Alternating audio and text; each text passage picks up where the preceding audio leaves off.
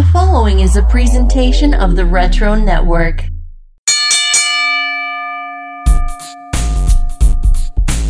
Ladies and gentlemen, the Retro Network proudly presents to you, in association with the House Show crew, a little morsel for your Monday. Answering all the questions that you send our way. So no more lollygagging, let's take on the day.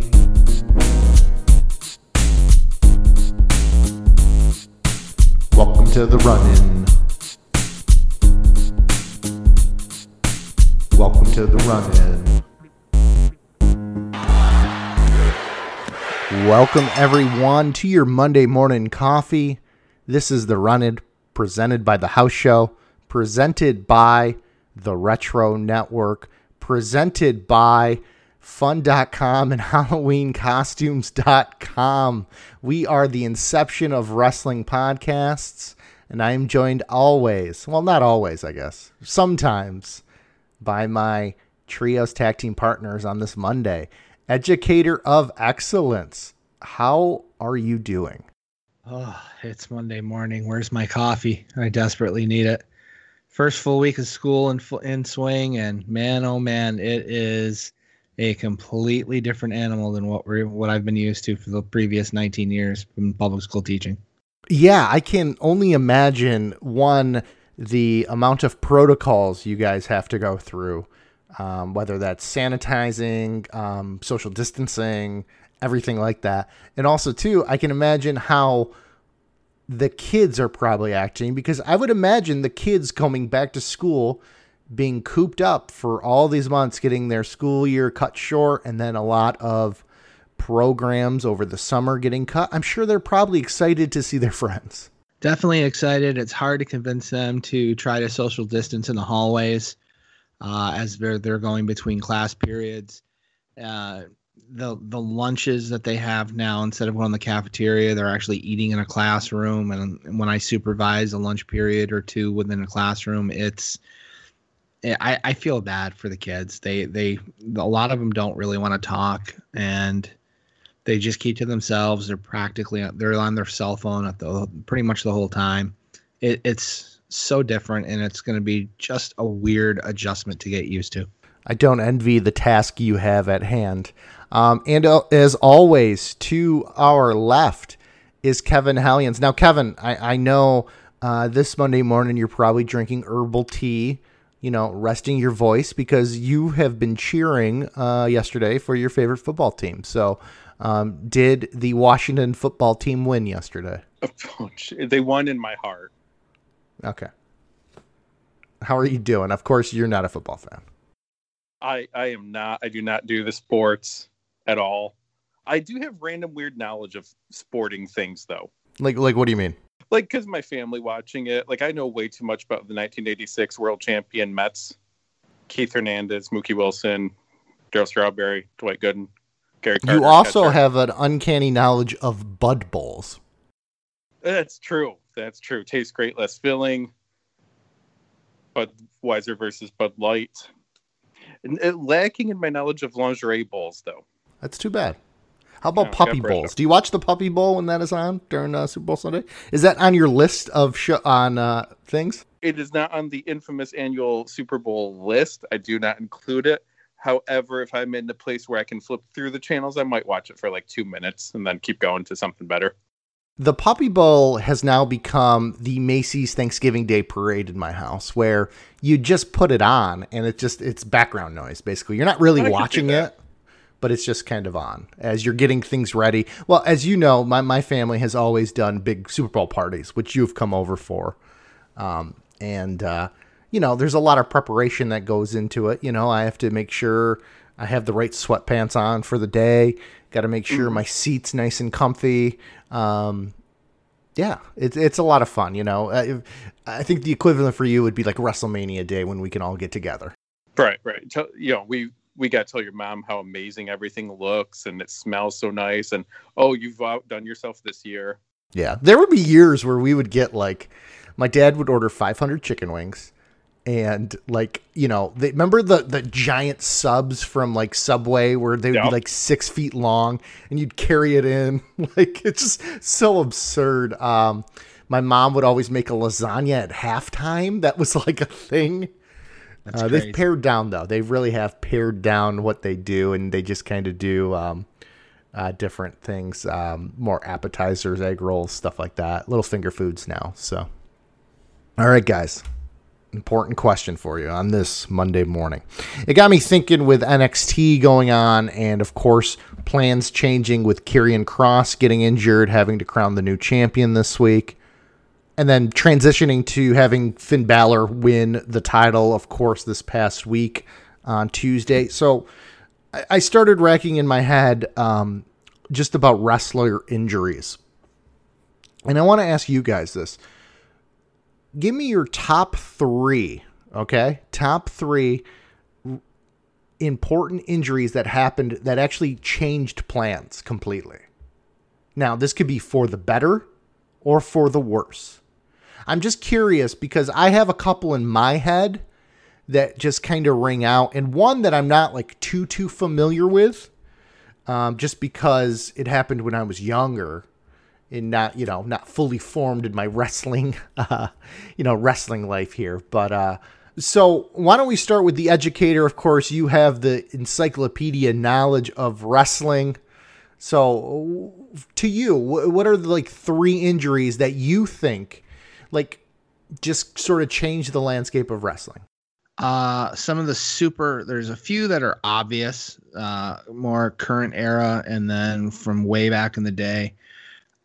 I think the most super obvious one would have been the original Triple H quad tear when he was defending the tag titles, I believe, with Stone Cold Steve Austin against Chris Benoit, Chris Jericho. And do you think that, I mean, it didn't derail Triple H's career? Where do you think they were heading with that? What I don't know is what his role would have been with the whole WCW, ECW invasion, and the fact that Stephanie became a part of that as Triple H was out and rehabbing. What would have been his role in that would be, interesting fantasy booking. Would he perhaps have, because of being Stephanie's, husband, would he have been involved with the heel invasion team? He did technically have, some time in WCW, and he had actually tagged with William Regal at one point as a form of the Blue Bloods or something like that. So I think the obvious one would be Triple H, in terms of the fact that his absence like kind of created the opportunity for the invasion angle to occur, rather than having Steve Austin stay as the primary focal point of what was going on that particular year. Mr. Hellions, to you, what is one injury that kind of sticks out in your head? All right. I wonder what could have happened and how many title reigns he could have had if Finn Balor didn't get injured in the Universal title match. It seemed like they never gave him that big push ever again after that. And yes, like you're saying, he won the NXT title this week, but he never had that Universal title again. He never had that main event really again. In a way, I think they were mad at him for being injured. It wasn't really anyone's fault.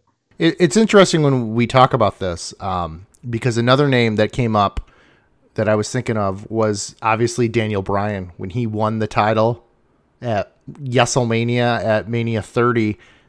Had the match with Kane and then had to leave. He had so much momentum. It's kind of the same thing. It seemed like they strapped the rocket to Balor, at that SummerSlam, and then poof, it was gone. And it's almost like the smaller guys get blamed for their injuries, where the bigger guys, especially in WWF or WWE, where Vince just has that, he's got a vision of wrestling in his head, and that's what he wants to go with. So, it's funny you bring up educator, Triple H, because Triple H, to me, he's gone through the quad injuries, but it didn't derail his career. It's not something where he had a rocket strapped to him, He got injured, and then he didn't get the push when he came back. Obviously, everyone talks about Austin. Austin's the same thing too, whereas the injury almost helped him develop the character because then he was off developing that. The one name, though, that came up to me that completely derailed, and I brought it up earlier because I really wasn't fully formed. I was just a baby, was the Magnum TA. That was my next one that I was going to say. Magnum TA's car accident, and he absolutely would have been the future of the NWA and would have been pretty much in line to be the next credible challenger for Ric Flair. And I believe that with that injury, they ended up now hot-shotting Ron Garvin into title contention and feuding with Flair. But, 87 and then 88, I honestly think would have been the year of Magnum TA and being the face of the NWA as the baby face moving forward. I mean, his look, his personality, everything, keep him healthy. Imagine if he continued in NWA. Imagine a heel Magnum TA against a young Sting. There could have been unlimited possibilities there. Another one, too, that was just kind of coming up as I was researching this is, where do you think, and we kind of cover the 90s wrestling and, the 90s WWF. So we're going back to the Attitude Era, but we're going WCW. What if Bret Hart never got kicked by Goldberg? Where do you think Bret Hart would have ended up in WCW? Because that essentially ended his career. I honestly think just in the interviews and things that I've seen that he's posted, he honestly probably would have let that existing contract expire, and then he probably would have tried to mend fences and work his way back to WWF's graces. I truly believe. Certainly the business was definitely on an upswing in the late 90s. We're talking 99, 2000. I really think he would have, he was floundering in terms of he wasn't being utilized. And that injury, I mean, my goodness, wasn't he a part of the NWO? They had the silver and black, 38th reboot or something like that, where it was Nash, Jarrett, Scott Hall, and I think Bret Hart. I think they were in that version of the reboot, or maybe Steiner was in there too, or something like that. But I just remember that reboot and that one particular pay-per-view. I think it was the Starrcade 99, where both Jarrett and somebody else were out on concussion, and they ended up having Benoit wrestle. It was just they weren't, and they threw Goldberg and back with Bret Hart, and it was just crazy. And yeah, they were floundering so hard and not utilizing him to what he could have been used for. And there's been so many interviews alluding to that they knew that WCW wasn't going to know how to use Bret Hart effectively at the way that Vince McMahon could. I believe had he been healthy, he probably would have hopefully gotten over what had happened and then moved back to WWF. At least I would like to think so. But with the injury and then the subsequent health issues that he had since then, I think it just was this more animosity. Hey, I got screwed. I got forced to leave. And because I went to this other promotion, now I got this injury after having wrestled for you, McMahon, for 12, 13 years and never having a substantial injury or having to take time off. Because if you think about it, prior to Bret's concussion, I don't remember any significant injuries. I know that he had to have surgery on a knee, and they played that into, the feud that he had. Remember when he got super kicked by Michaels and he fell back over his wheelchair and so on, and they worked around that kind of deal. But he never had any significant injury that he had to have a lengthy absence from. I mean, he was back a couple of months right afterwards. And they even played into that, with it wasn't when they were feuding with Austin, and we cover this with the Canadian Stampede and his wheelchair. Was that an ankle? Was that the knee, or was that an ankle injury as well? It was a knee injury that he had to have finally some work on. Just wear and tear for the length of time that he had been a professional wrestler, and just finally getting it scoped and realizing, he had some work that needed to be done on it. So, question to you, Educator, because you bring up that you thought Bret would have went back. Is there an alternate timeline, alternate universe where Bret Hart is the leader of the invasion angle of WCW invading? No, I don't see that. I see perhaps with him getting screwed over by Vince and everything that happened with Owen, and then he goes to WCW, rounds up people to take over and defeat Vince. I wonder if everything with Owen, wouldn't have happened. Certainly, if he had stuck around and was able to, and maybe in my revisionist history of fantasy booking, had Brett never gone, just the opportunities of just new matches that could have happened. I don't know.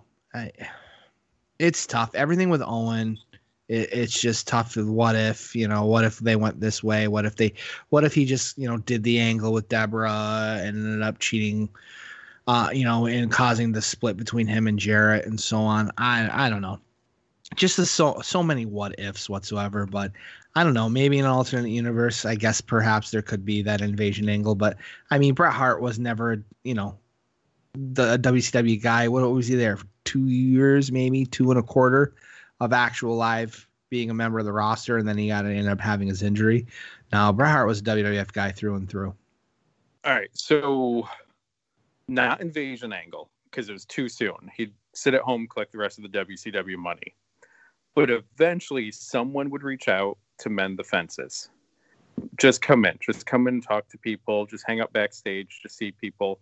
And it'd get warmed up enough, just like what happened with him and Vince, but years earlier. He'd feel better about it. He doesn't have the concussion. He's like, geez, there's a bunch of young guys here I could really teach something to. He starts getting the passion back again. And he ends up being one of the main trainers for WWE. Maybe even to a point where there's an NXT Canada. I mean, he's so good. I mean, he was so technical and so good up into that point where that injury kind of derailed. I mean, and then he had the stroke after as well. Yeah. So you got to factor that in too. And honestly, the stroke itself probably was as a result of complications from the concussion and everything else from that. But you got to remember too, the whole thing with Brett coming back, fighting Vince at Mania was great because Bruce got his Mania moment out of it. So, you got to get Bruce Hart on the card. That's why Mania was 2027 is the best Mania ever. The Bruce Hart Mania. Bruce Mania. All right. So I've got one more as well, unless Hellions, you've got one more to contribute. I got two. Okay. Wade Barrett hitting the announce table, ripping his shoulder out, and just screaming in tears because he knew he just killed his push. He knew he was about to get the IC title again, maybe even the world title push, maybe even Money in the Bank or something. And he's just like screaming and punching the ground. And he knows he's screwed. He knows his career is screwed, and it's heartbreaking to watch it. Where would have gone? I think he would have been world champ. If he didn't get that injury, I think he was on his way to being a world champ. And I think he would have been a good one. Just his size, his promos, everything. How about what happens if Ravishing Rick Rude never got the back injury in Japan and had to retire? Oh, when he was that one. International heavyweight champion, when WCW had withdrawn from the NWA and they had the big gold belt, act as the international champion and all that. What feuds could have potentially have happened, had he stuck around and was still active in 96? Would he have feuded as helping out against the NWO during the original 96 invasion? Would he have been able to have some viable matches with Hogan in 95, with Macho Man in 95? Lots of different options and opportunities that could have happened had that injury not taken place. Would you have ever gone WWF, or would you have just stayed there? Right.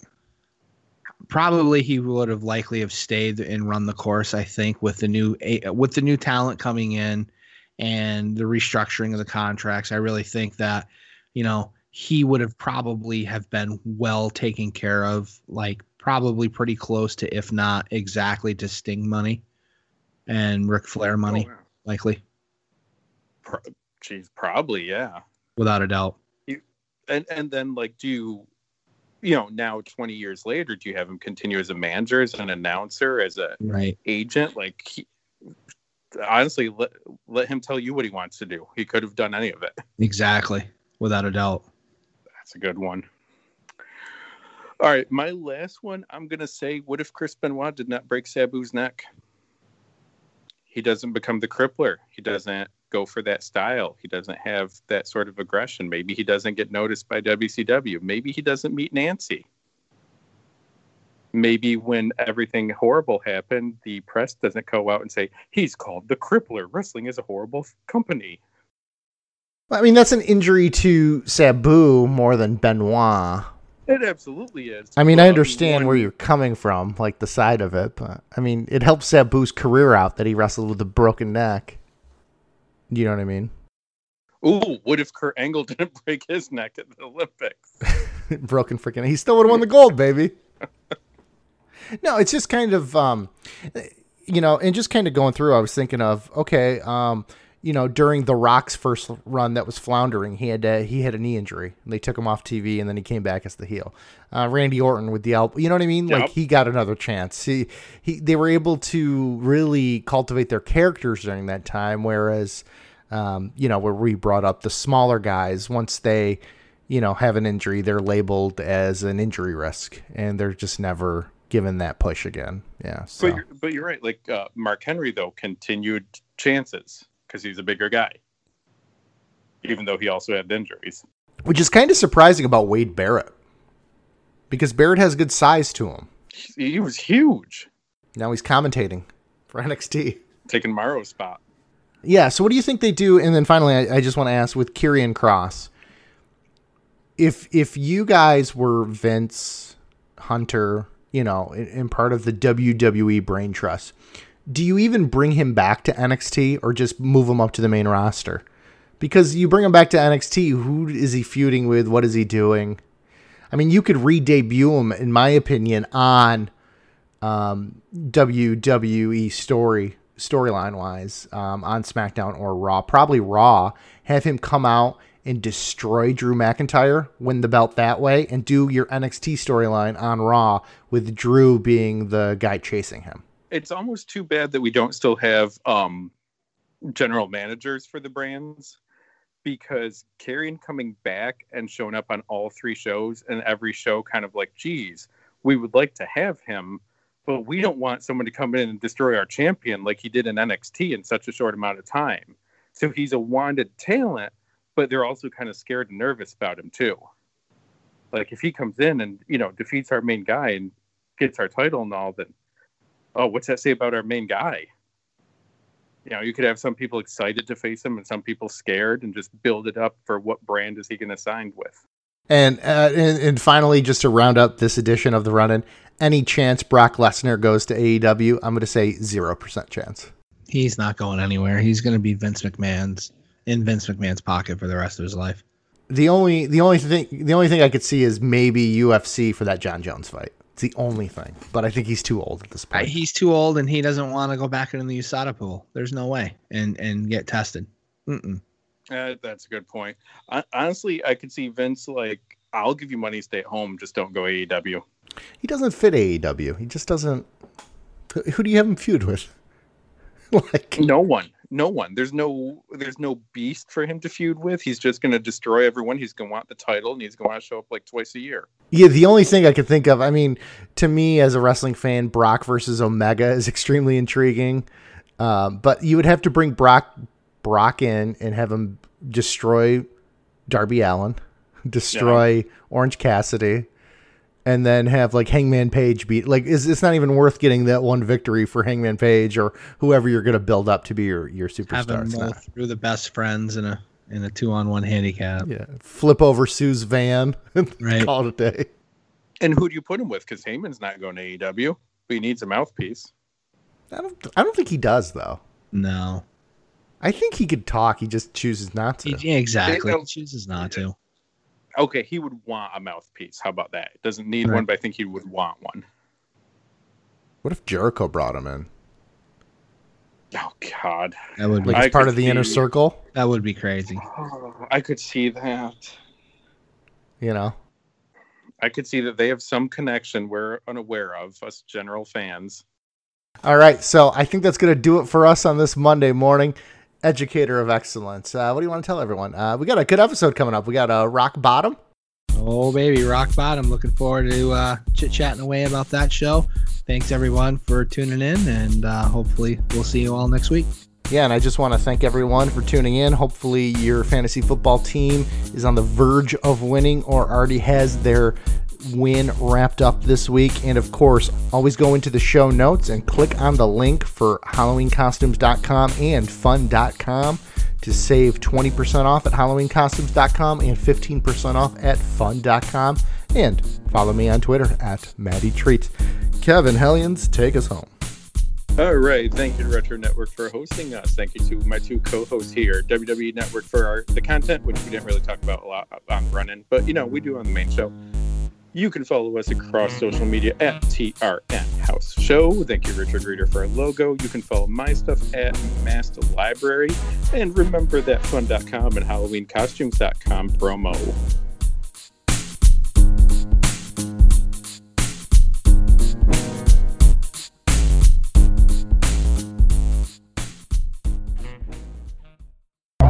This has been a presentation of the Retro Network.